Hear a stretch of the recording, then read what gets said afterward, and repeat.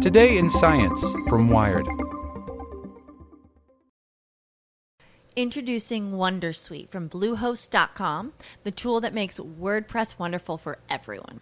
Website creation is hard, but now with Bluehost, you can answer a few simple questions about your business and goals, and the Wondersuite tools will automatically lay out your WordPress website or store in minutes. Seriously.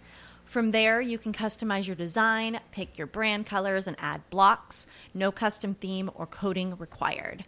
You'll get content suggestions that you can keep or revise, and with Yoast SEO built in, we automatically help you get found in search engines. From step-by-step guidance to suggested plugins to an AI-powered help bot, our built-in tools make WordPress wonderful for everyone. Whether you're a beginner or a pro, you can join over 2 million Bluehost users. Go to bluehost.com/wondersuite. That's bluehost.com/wondersuite.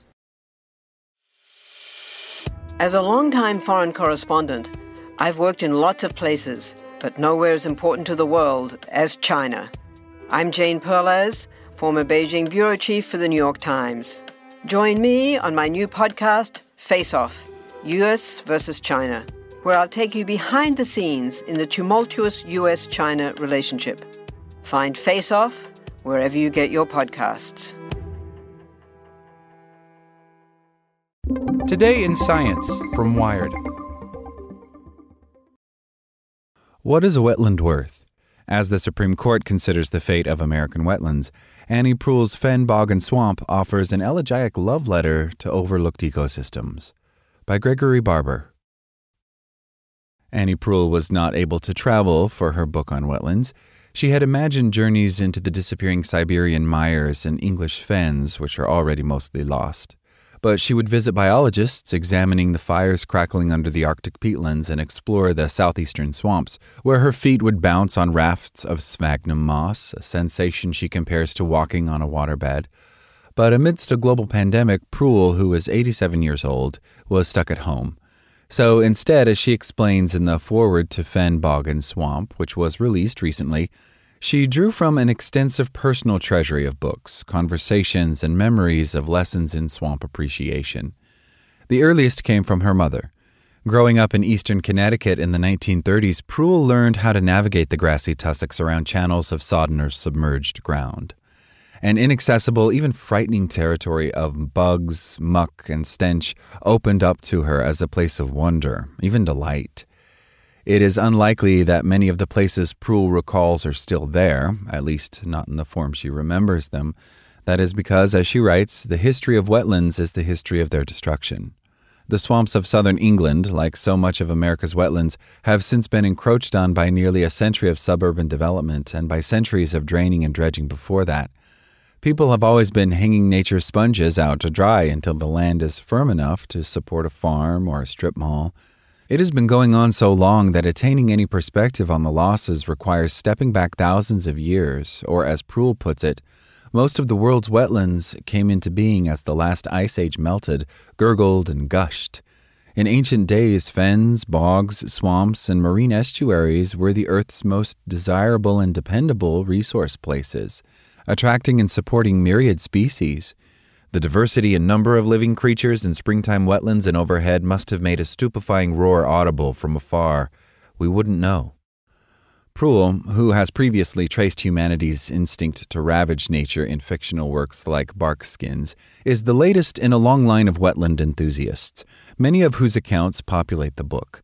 Before her, there were painters and writers who became hip to swamps, finding inspiration in what she calls the rare novelties and eerie beauty of landscapes others considered ugly.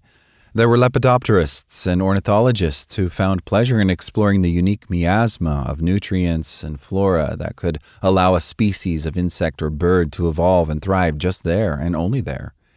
But this did not forestall the unrelenting waves of ecological violence, as Proulx calls it. People fought the wetlands, seeking to tame them for uses they considered productive. Little did they know how productive those places already were, through services like filtering water, flood protection, and storing carbon. The result has long been a confused impulse toward wetlands, deeply embedded in America's colonialist culture. Even our kindest urge is often not so much to preserve them as to fix them. Proulx expresses this well, but I think the television show Arrested Development puts it best when the entitled scion of the family of tract home developers decides to put herself on the auction block for a Save the Wetlands charity dating event. Asked what she hopes the money will achieve, she replies, "To dry them?" It is a tricky task to get people to value a place that gives us so much discomfort, irritation, bewilderment, and frustration, as Proulx writes. It can be a chore to appreciate all the things these ecosystems do for us, and harder still to see that value in a way that extends beyond the wants and needs of our species. Her argument is that we must. In a few weeks, lawyers will gather at the Supreme Court for oral arguments in Sackett versus Environmental Protection Agency, a case that concerns how the U.S. perceives the value of many of its remaining wetlands. In 2004, the Sacketts, a couple then in their late 30s, purchased a vacant lot in a subdivision near Priest Lake in Idaho's northern panhandle. The lake is known as an ideal environment for fish, thanks in part to it being fed by the neighboring Kalispell Bay fen, a type of mineral-rich wetland that is chock full of nutrients. Previously, the U.S. Army Corps of Engineers had examined the Sacketts' future property and included it as part of the area's broader network of wetlands protected under the Clean Water Act. The federal law passed in the 1970s was intended to restore and maintain the chemical, physical, and biological integrity of the nation's waters. A few years later, the Sacketts started building their home. A neighbor complained, and soon the couple received a visit from federal inspectors who ordered them to stop filling in their property with gravel and sand and, under threat of heavy fines, apply for a federal permit. Thus began a 15-year legal saga. In court filings, the Sacketts' lawyers have argued that the permitting process is an undue financial burden and a violation of their property rights. This is a view shared by groups like the National Association of Home Builders and U.S. Chamber of Commerce. The reason, they argue, is that the wetlands on the family's property and countless similar areas are not the sort of hydrology that is covered by the Clean Water Act. Their rationale lies in the ill-defined idea of the nation's waters. Often you'll find these referred to as WOTUS for waters of the United States, like POTUS or SCOTUS. The reason there are federal rules to protect water in all its varied forms is because in some way it is all connected to navigable waters. A commercially important river, like the mighty Mississippi, runs through numerous states, so its health is thus protected by the feds in the interest of interstate commerce.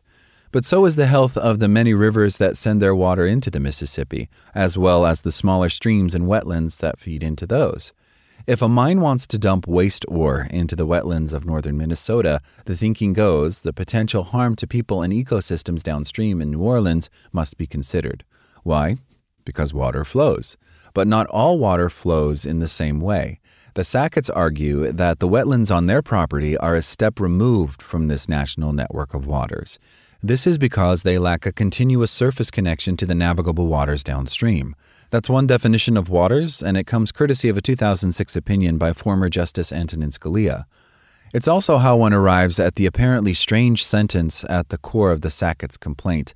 Wetlands and other non-waters that are merely nearby true waters cannot themselves be deemed to be waters.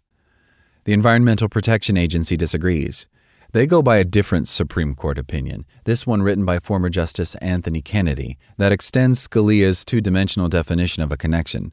Known as the significant nexus definition, it considers other forms of aquatic connections, like subsurface groundwater and streams that may only gush from time to time, perhaps during the spring melt or after a large storm. Water is water, by whichever route and at whatever time it arrives.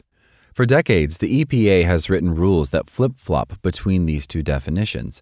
Depending on which party controls the White House, in recent years the Obama administration expanded protections, which the Trump administration then tightened, arguing that the added protections came at too high a cost to development. Now under Biden, things are mostly back to the way they were before.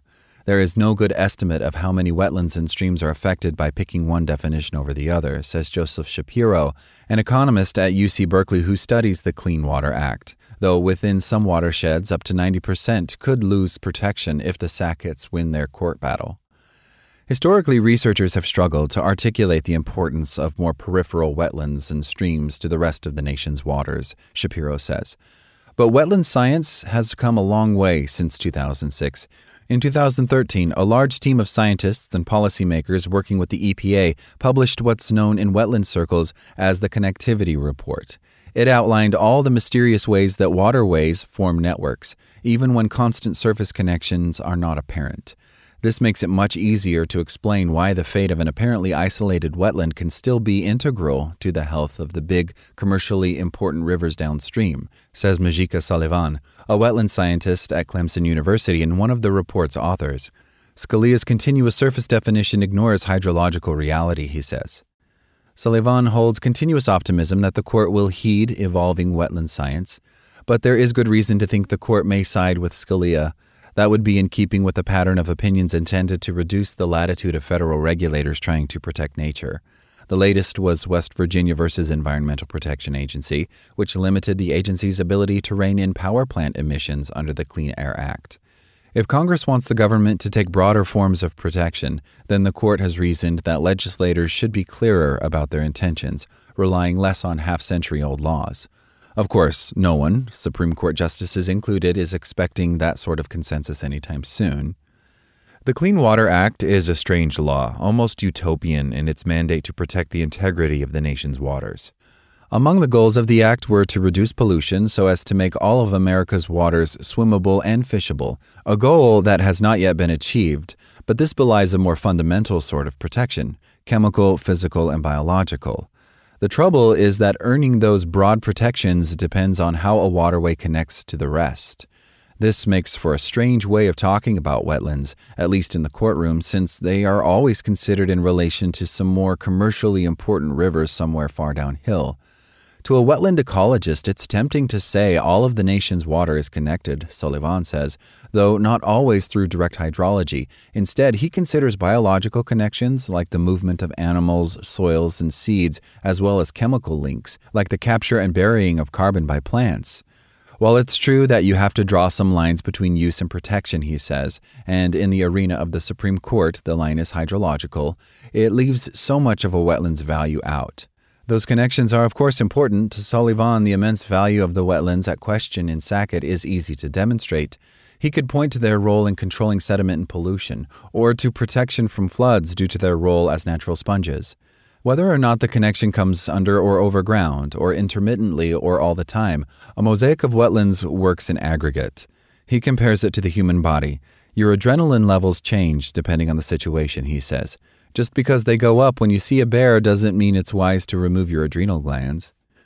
Proulx is keen to highlight those other more mysterious interconnections, regardless of where a wetland's water flows and whether or not they matter to our species and to others. But most of the time, of course, they do, because humans are connected to other species. She chose fens, bogs, and swamps from a vast superset of wetland types, she says, because they all form peat, organic material caught in a perpetual state of partial decay, and therefore sequester carbon dioxide for long enough to make a difference to the warming climate. Proulx has centuries of destruction to draw from to make her point. But for a glimpse of what could be in store after Sackett, look to the Okefenokee National Wildlife Refuge in Georgia, a place the writer and ornithologist Brooke Meanley calls the Prince of Southern Swamps. Proulx traveled there with her husband in the 1950s, admiring its cypresses, lakes, bogs, and more wading birds than she could count.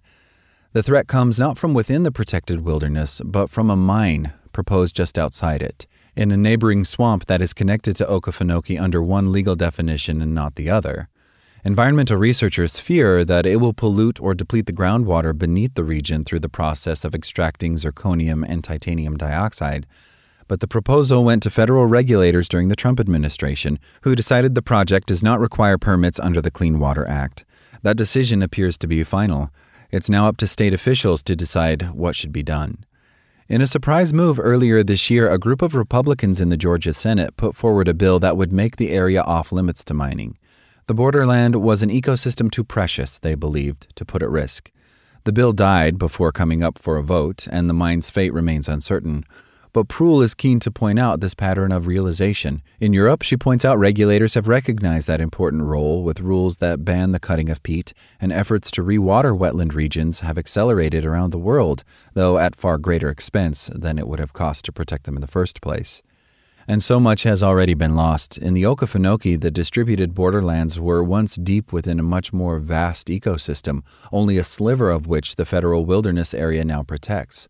Endangered species like the ivory-billed woodpeckers that once lived there are now feared extinct. In a way, Proulx points out, the fight to preserve wetlands is a metaphor for the global task of slowing climate change, a failure to see how small acts of destruction add up to something much larger, and a scramble to save ecosystems only when the harms to ourselves become undeniable. We must keep trying, she writes, but in the end, Proulx's book is an elegy, an ode to what future generations will not know. Like what you learned? Subscribe everywhere you listen to podcasts and get more science news at wired.com/science. Want to learn how you can make smarter decisions with your money? Well, I've got the podcast for you. I'm Sean Piles, and I host NerdWallet's Smart Money Podcast. Our show features our team of nerds, personal finance experts in credit cards, banking, investing, and more. And they'll help you make the most of your money while cutting through the clutter and misinformation in today's world of personal finance. You'll get clarity on strategies to help you build your wealth, invest wisely, shop for financial products, and plan for major life events. Listen to NerdWallet's Smart Money Podcast wherever you get your podcasts.